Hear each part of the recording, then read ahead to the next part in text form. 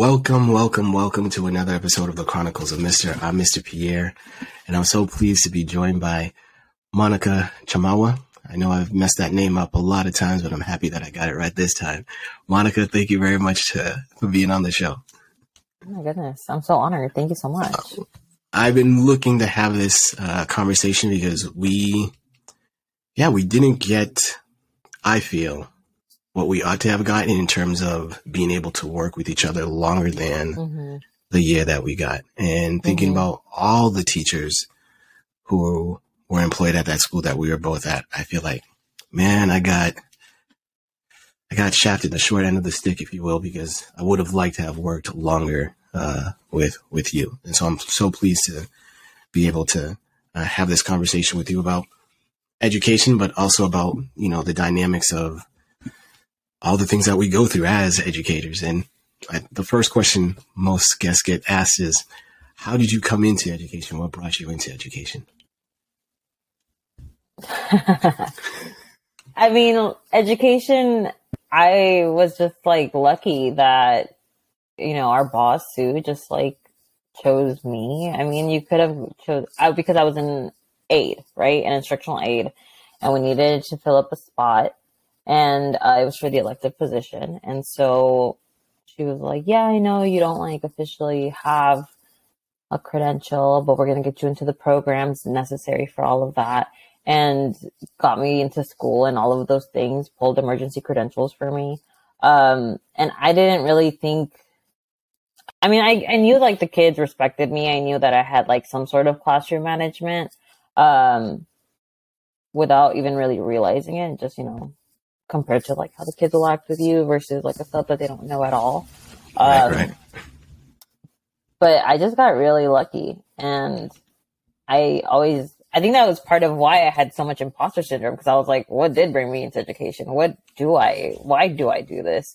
Besides the obvious, wanting the kids to have a stable person in the classroom when I first started. And now it's just, I was always curious about education, but when you're first generation and you have immigrant parents to, make proud, you don't really know if you can really venture into education, because of course we're not really paid what we deserve to be paid. No, just putting that out there. Facts.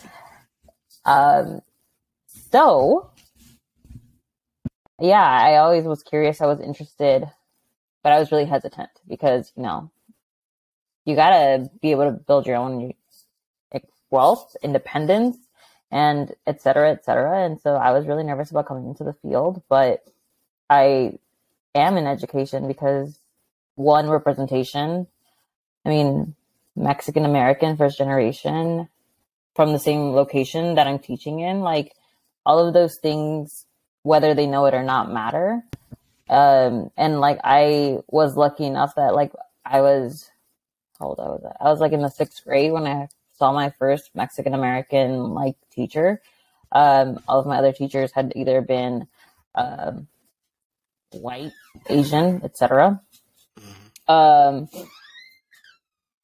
yeah, that was part of it. And then I think about how,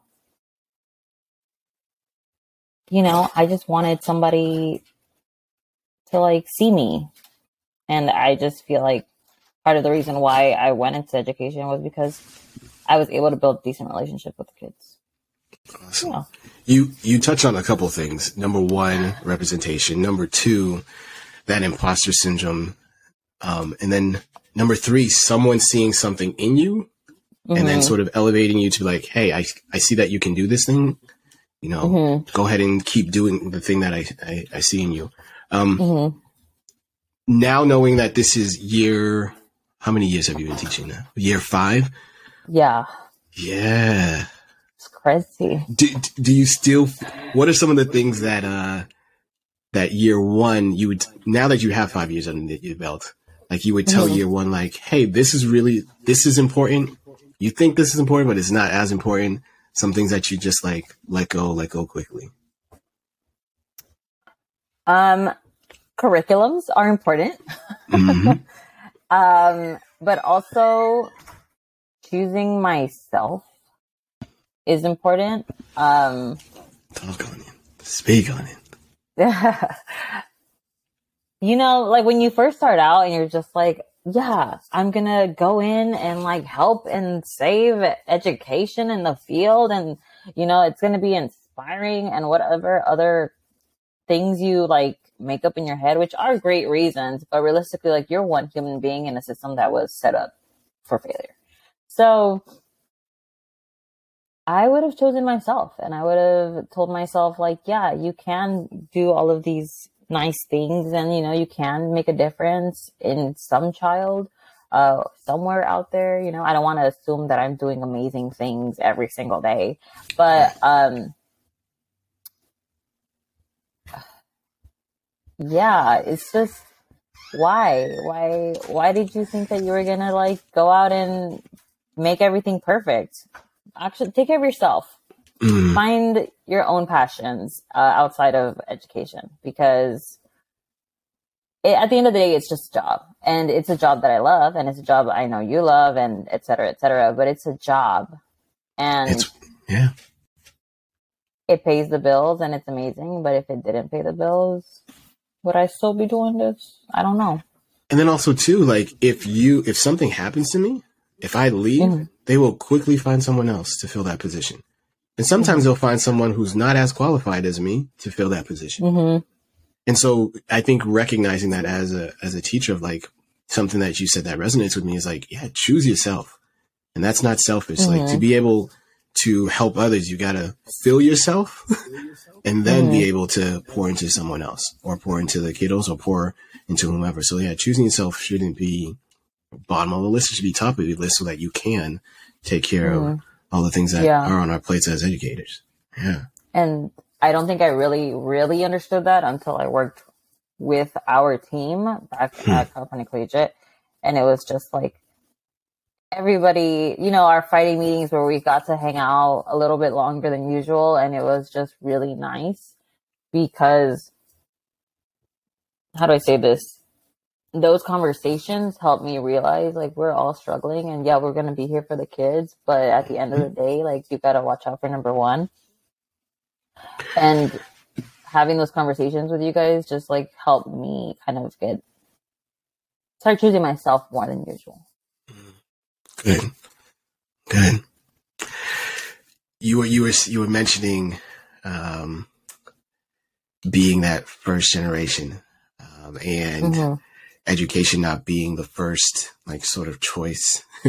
And as you were saying, I was just like my parents being from Haiti, and I earned my degree in biology, and I was going into research, thinking medicine.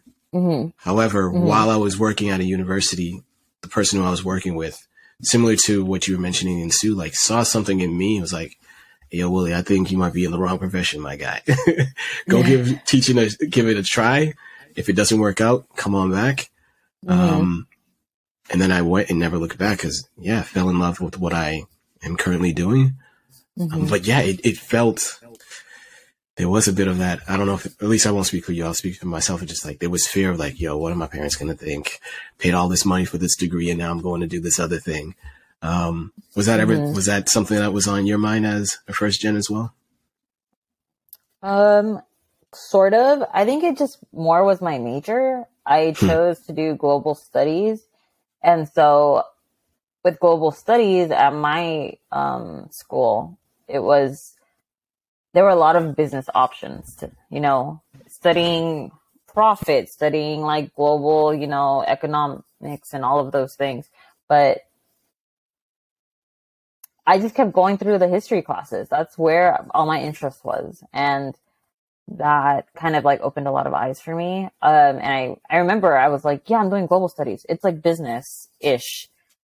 And I would tell that to my dad consistently, right? And he was like, oh, okay, cool. So we're going into business type things. And I was like, yeah, no, absolutely not. That's not what I was studying at all.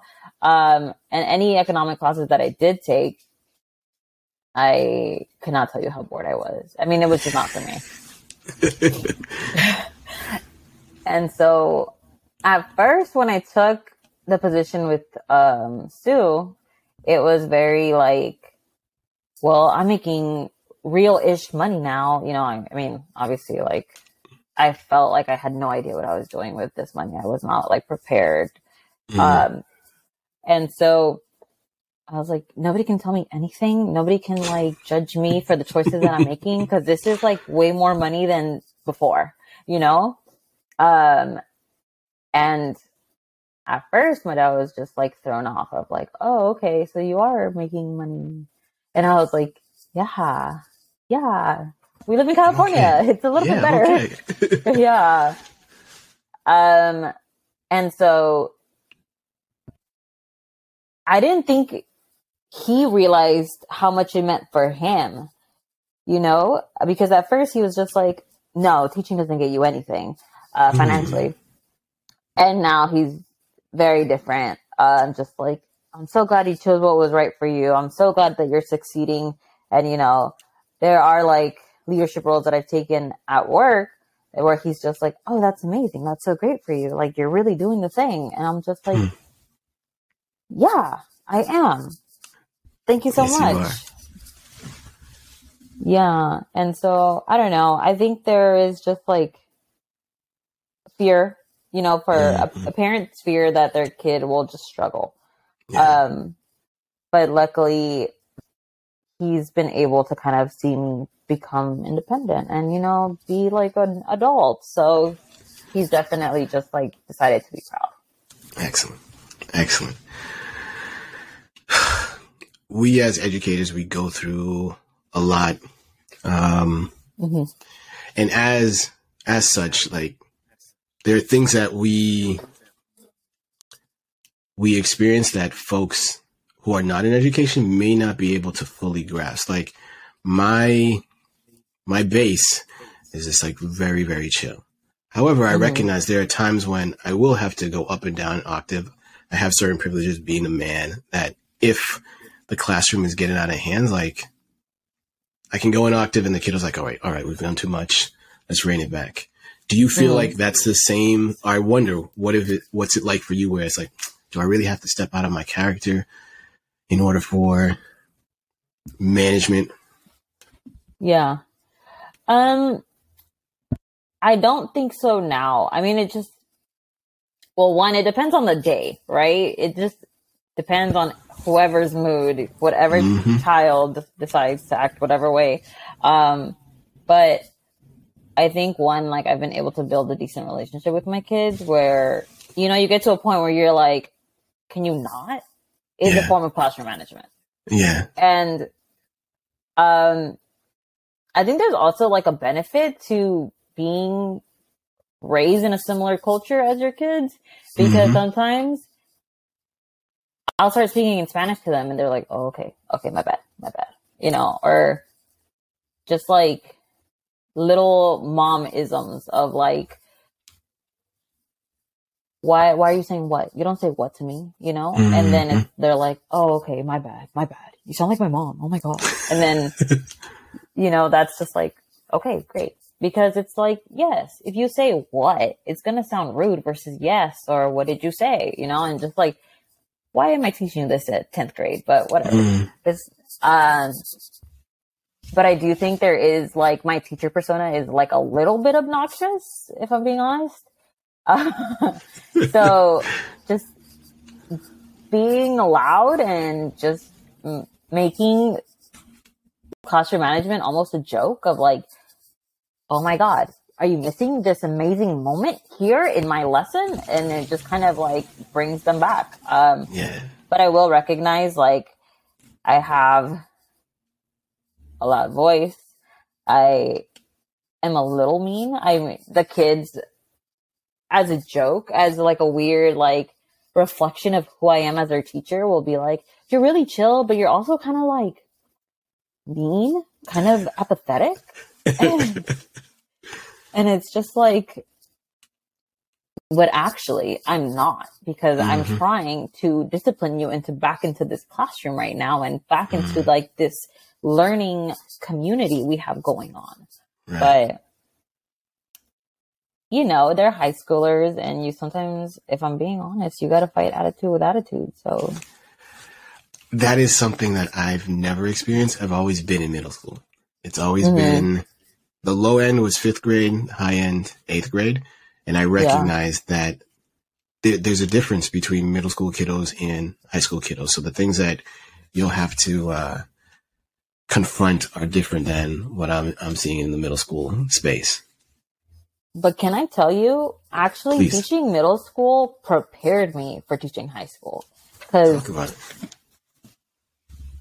I love our 6th graders were amazing. My middle schoolers are amazing. I've had like the privilege of being able to teach my middle schoolers now that we're all at the high school level.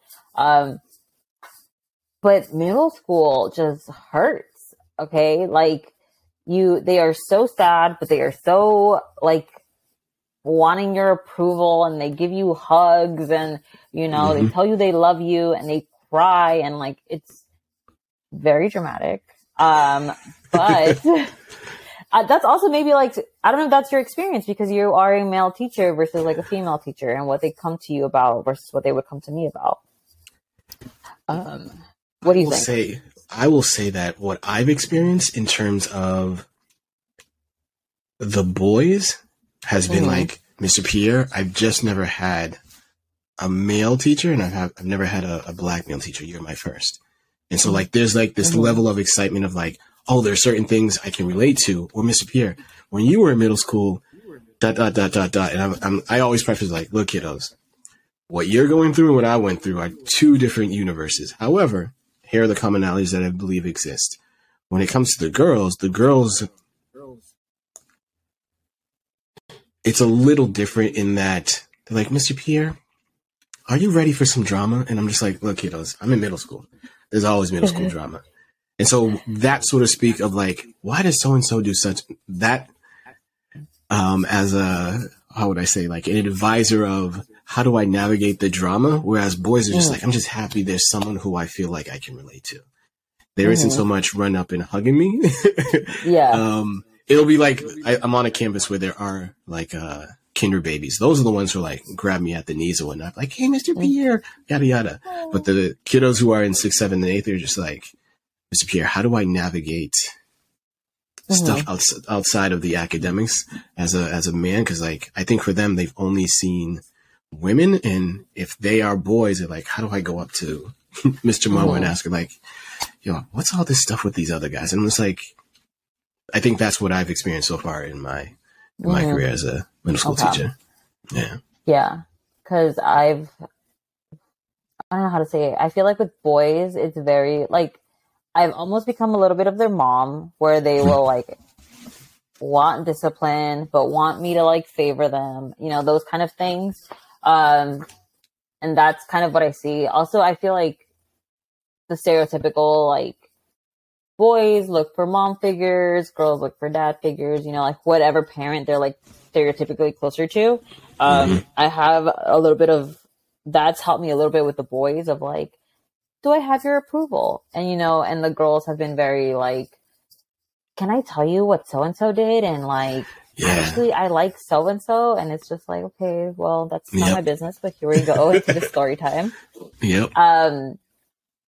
And so all of that prepared me a little bit, because when I walked up into high school, it was just like this is so easy. Oh my God. Like, I love this.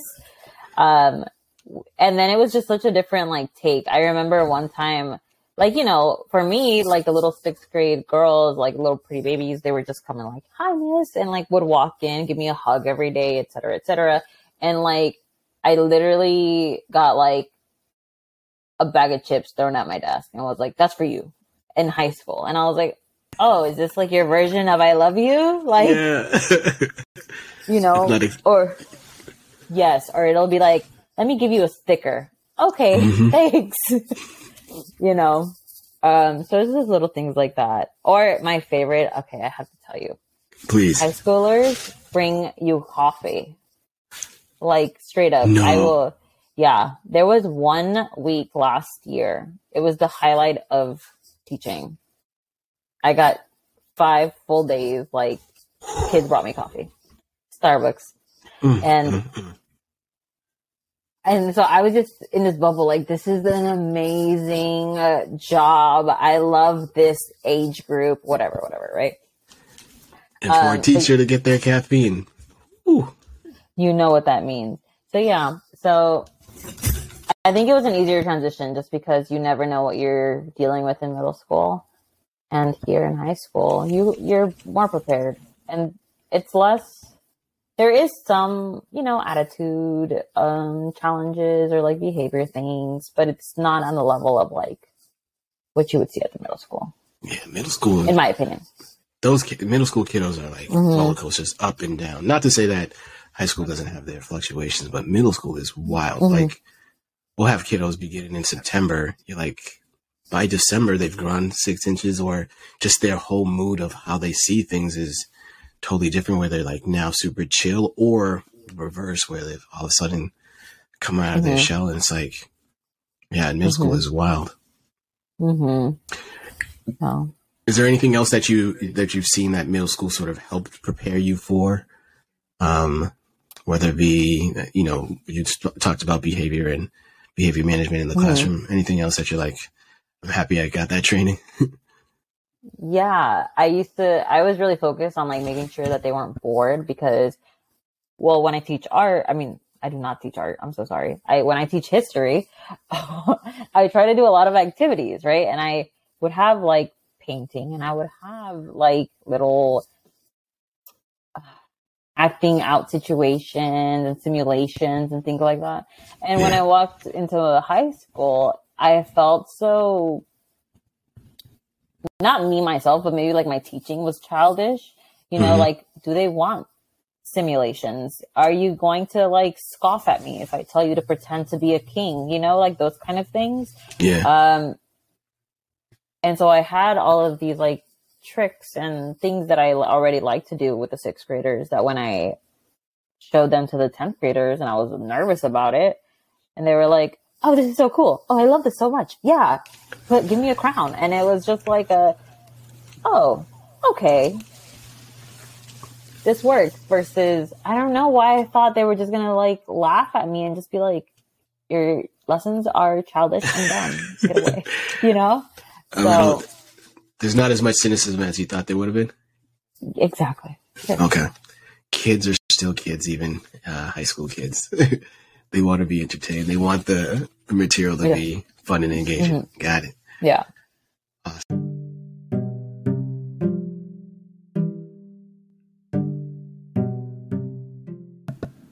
Hey there, everyone.